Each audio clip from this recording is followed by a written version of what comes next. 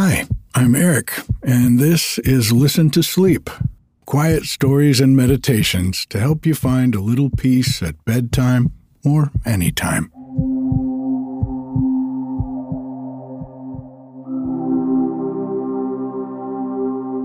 We had a beautiful snowfall here on the mountain last week. Not much of it stuck, but I took a video of it and put it up on my YouTube channel. If you want to watch the snow falling behind the cabin for half an hour, it's a lovely little bit of winter ambiance. And we've got more snow in the forecast this week. But right now, it's perfectly warm and sunny. It's really fun to have such crazy weather. 20 degrees at night sometimes, and then 60 during the day.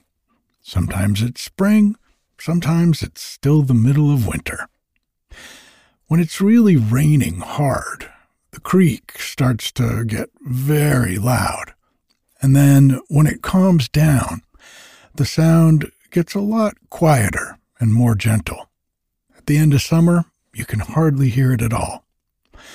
If you want to hear the difference between the summer creek and the winter creek, you'll get a recording of each of them when you sign up for my free newsletter on the website at listentosleep.com. You'll also get a sleepy audiobook download and an email from me every month to help you find more peace. I want to thank Holly, Davy Brendan, Allison, Bethany, Manny, and John for supporting Listen to Sleep by subscribing to the ad-free version of the podcast this week. Your support is what allows me to be your bedtime storyteller and meditation guide, and I really appreciate it. When you support the podcast for $5 a month, you'll get every episode without any ads a day earlier, along with an extra subscriber-only episode every single week.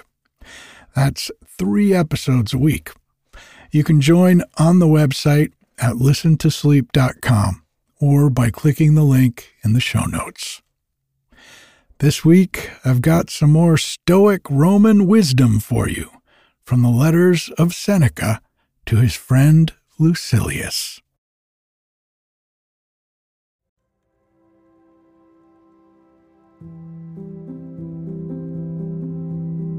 Okay, let's take a deep breath in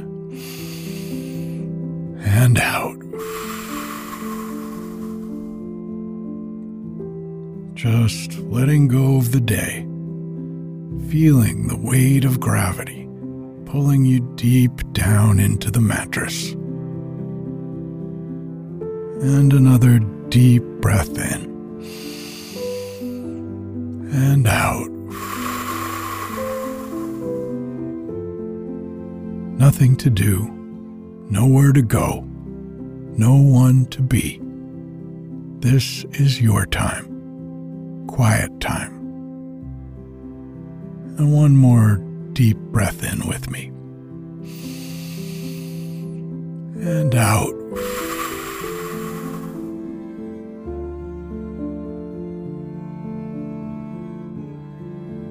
If you get tired while I'm reading to you, that's okay. Just let yourself drift off.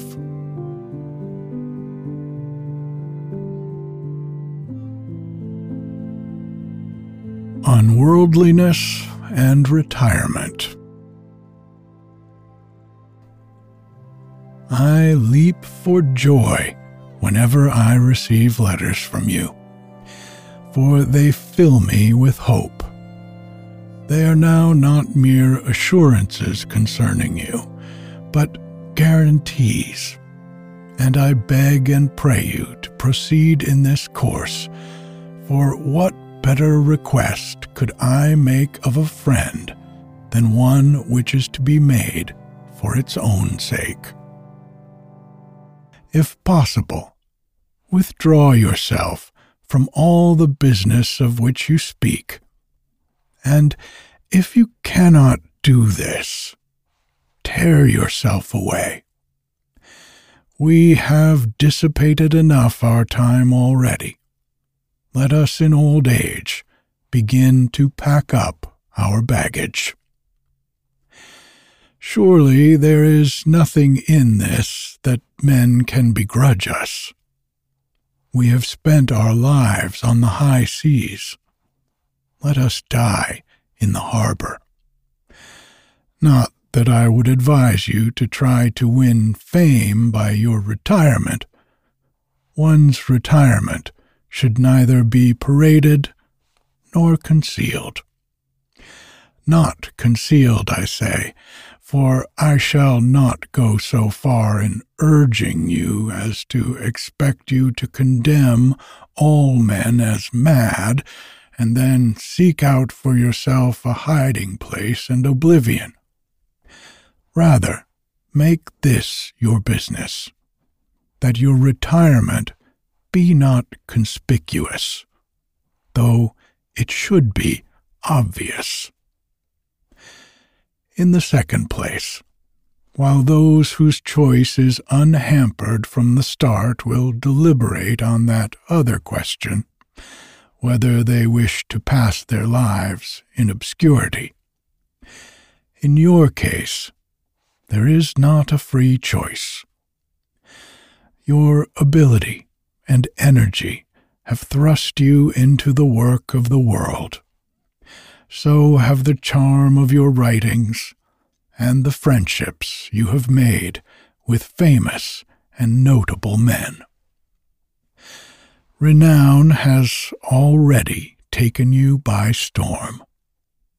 You may sink yourself into the depths of obscurity and utterly hide yourself, yet your earlier acts will reveal you. You cannot keep lurking in the dark. Much of the old gleam will follow you wherever you fly. Peace you can claim for yourself without being disliked by anyone, without any sense of loss, and without any pangs of spirit. For what will you leave behind you that you can imagine yourself reluctant to leave? Your clients? But none of these men courts you for yourself. They merely court you for something from you.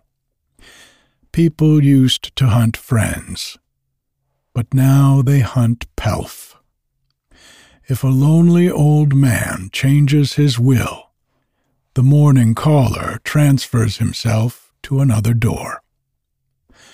Great things cannot be bought for small sums, so reckon up whether it is preferable to leave your own true self, or merely some of your belongings. Would that you had had the privilege of growing old amid the limited circumstances of your origin, and that fortune had not raised you to such heights. You were removed far from the sight of wholesome living by your swift rise to prosperity, by your province, by your position as procurator, and by all that such things promise. You will next acquire more important duties, and after them still more. And what will be the result? Why wait until there is nothing left for you to crave? That time will never come. We hold that there is a succession of causes from which fate is woven. Similarly, you may be sure, there is a succession in our desires. For one begins where its predecessor ends. You have been thrust into an existence which will never of itself put an end to your wretchedness and your slavery. Withdraw your chafed neck from the yoke. It is better that it should be cut off once and for all than galled forever. If you retreat to privacy, everything will be on the smaller side, but you will be satisfied abundantly. In your present condition, however, there is no satisfaction in the plenty which is heaped upon you on all sides. Would you rather be poor and sated, or rich and hungry? Prosperity is not only greedy, but it also lies exposed to the greed of others. And as long as nothing satisfies you, you yourself cannot satisfy others. But, you say, how can I take my leave? Any way you please. Reflect how many hazards you have ventured for the sake of money, and how much toil you have undertaken for a title.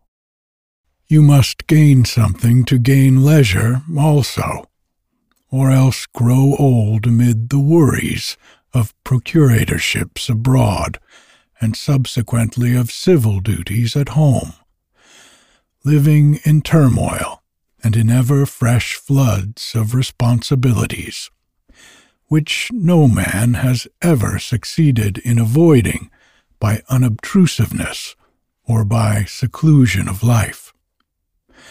For what bearing on the case has your personal desire for a secluded life? Your position in the world desires the opposite. What if, even now, you allow that position to grow greater? But all that is added to your successes will be added to your fears. At this point, I should like to quote a saying of Maecenas, who spoke the truth when he stood on the very summit. There's thunder even on the loftiest peaks. If you ask me in what book these words are found, they occur in the volume entitled Prometheus. He simply meant to say that these lofty peaks have their tops surrounded with thunderstorms. But is any power worth so high a price that a man like you would ever, in order to obtain it, adopt a style so debauched as that? Maecenas was indeed a man of parts, who would have left a great pattern for Roman oratory to follow, had his good fortune not made him effeminate. Nay, had it not emasculated him.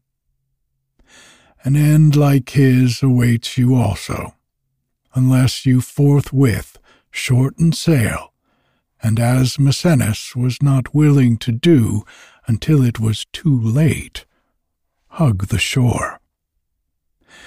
This saying of Maecenas' might have squared my account with you, but I feel sure, knowing you, that you will get out an injunction against me, and that you will be unwilling to accept payment of my debt in such crude and debased currency. However that may be, I shall draw on the account of Epicurus. He says, "You must reflect carefully beforehand with whom you are to eat and drink, rather than what you are to eat and drink. For a dinner of meats without the company of a friend is like the life of a lion or a wolf. This privilege will not be yours unless you withdraw from the world. Otherwise, you will have as guests only those whom your slave secretary sorts out from the throng of callers. It is, however, a mistake to select your friend in the reception hall, or to test him at the dinner table. The most serious misfortune for a busy man who is overwhelmed by his possessions is that he believes men to be his friends when he himself is not a friend to them, and that he deems his favors to be effective in winning friends, although, in the case of certain men, the more they owe, the more they hate. A trifling debt makes a man your debtor. A large one makes him an enemy. What, you say? Do not kindnesses establish friendships?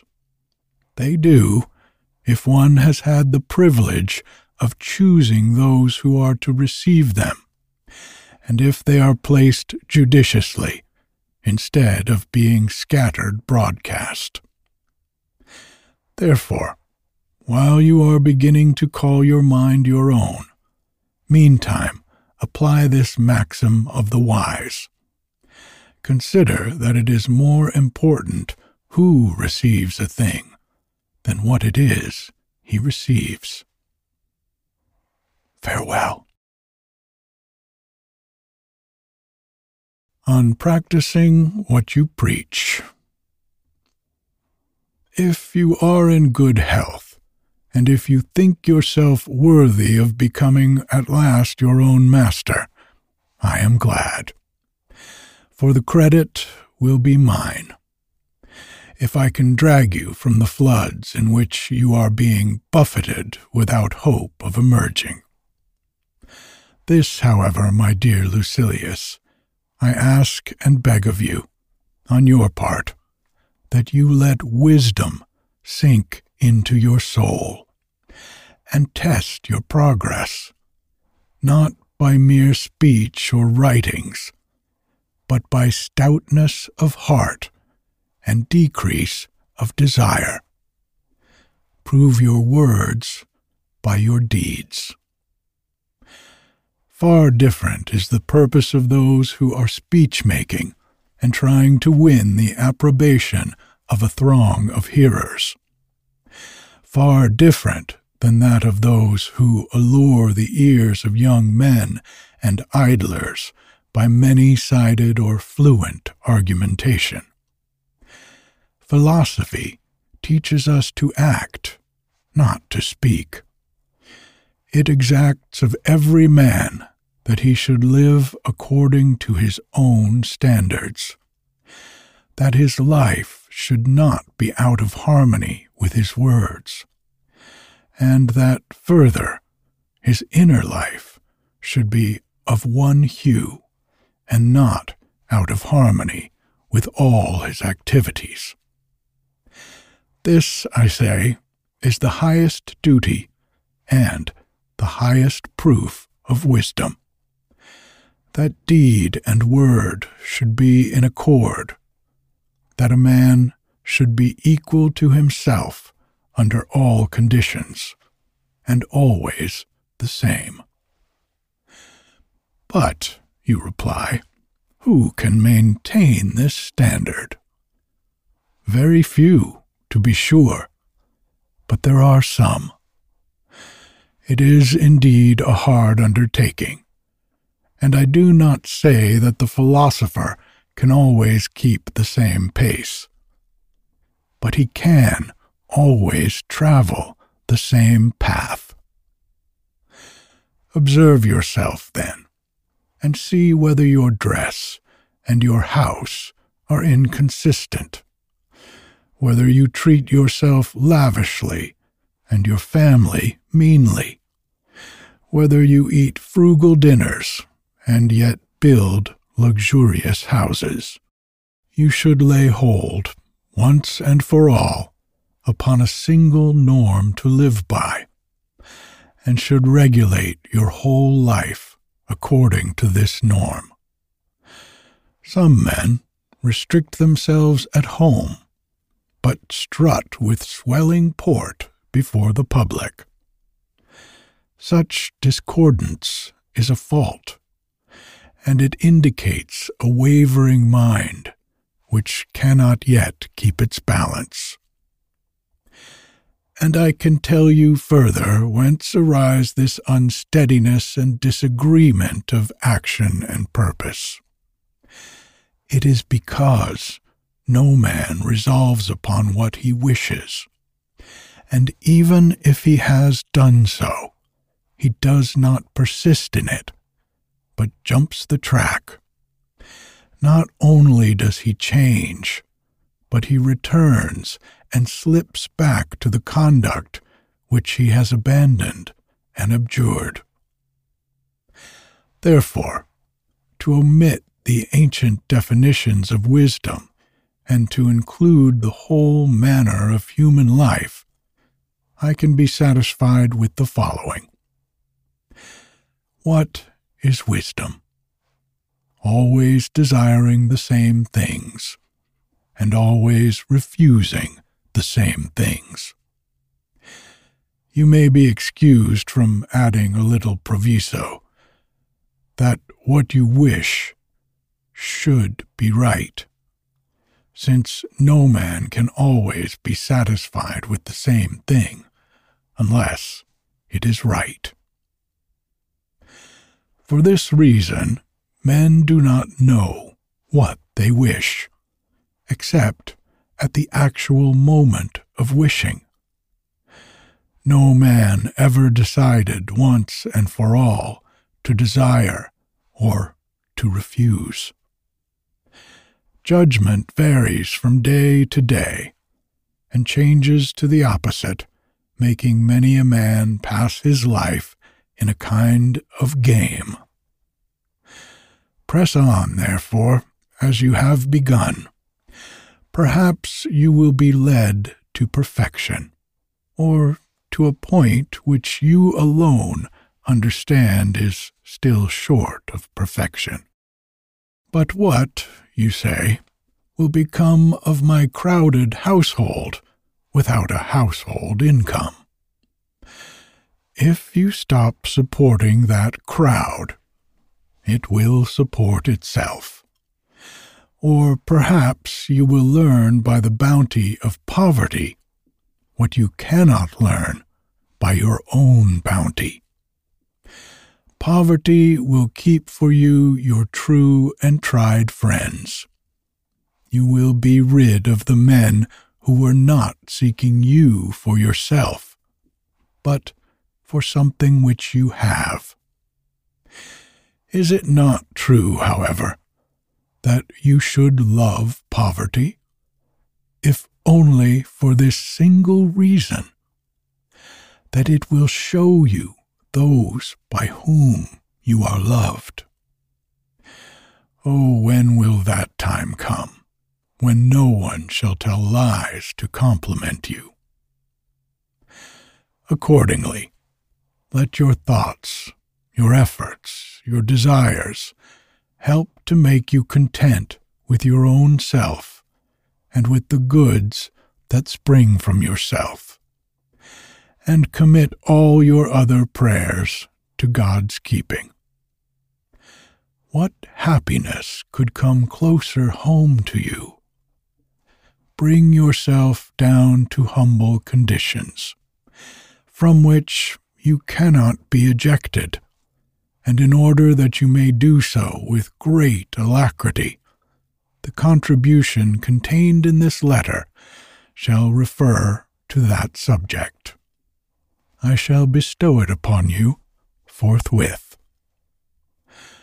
Although you may look askance, Epicurus will once again be glad to settle my indebtedness. Believe me, your words will be more imposing if you sleep on a cot and wear rags. For in that case, you will not be merely saying them, you will be demonstrating their truth.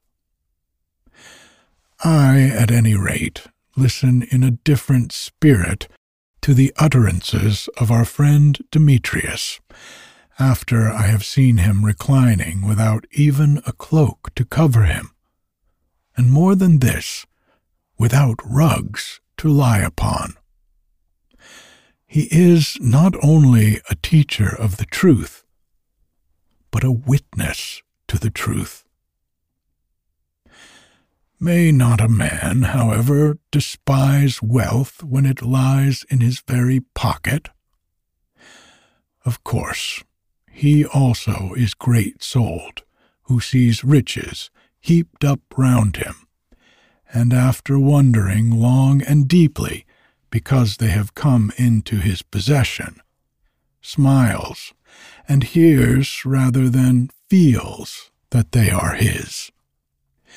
It means much not to be spoiled by intimacy with riches, and he is truly great who is poor amidst riches. Yes, but I do not know, you say, how the man you speak of will endure poverty if he falls into it suddenly. Nor do I, Epicurus. I know whether the poor man you speak of will despise riches should he suddenly fall into them. Accordingly, in the case of both, it is the mind that must be appraised, and we must investigate whether your man is pleased with his poverty, and whether my man is displeased with his riches. Otherwise, the cot-bed and the rags are slight proof of his good intentions, if it has not been made clear that the person concerned endures these trials not from necessity, but from preference. It is the mark, however, of a noble spirit not to precipitate oneself into such things on the ground that they are better, but to practice for them on the ground that they are thus easy to endure. And they are easy to endure, Lucilius, when, however, you come to them after long rehearsal. They are even pleasant, for they contain a sense of freedom from care, and without this, nothing is pleasant. I hold it essential, therefore, to do as I have told you in a letter that great men have often done, to reserve a few days in which we may prepare ourselves for real poverty by means of fancied poverty. There is all the more reason for doing this, because we have been steeped in luxury and regard all duties as hard and onerous. Rather, let the soul be roused from its sleep, and be prodded, and let it be reminded that nature has prescribed very little for us. No man is born rich. Every man, when he first sees light, is commanded to be content with milk and rags. Such is our beginning, and yet kingdoms are all too small for us. Farewell. Good night.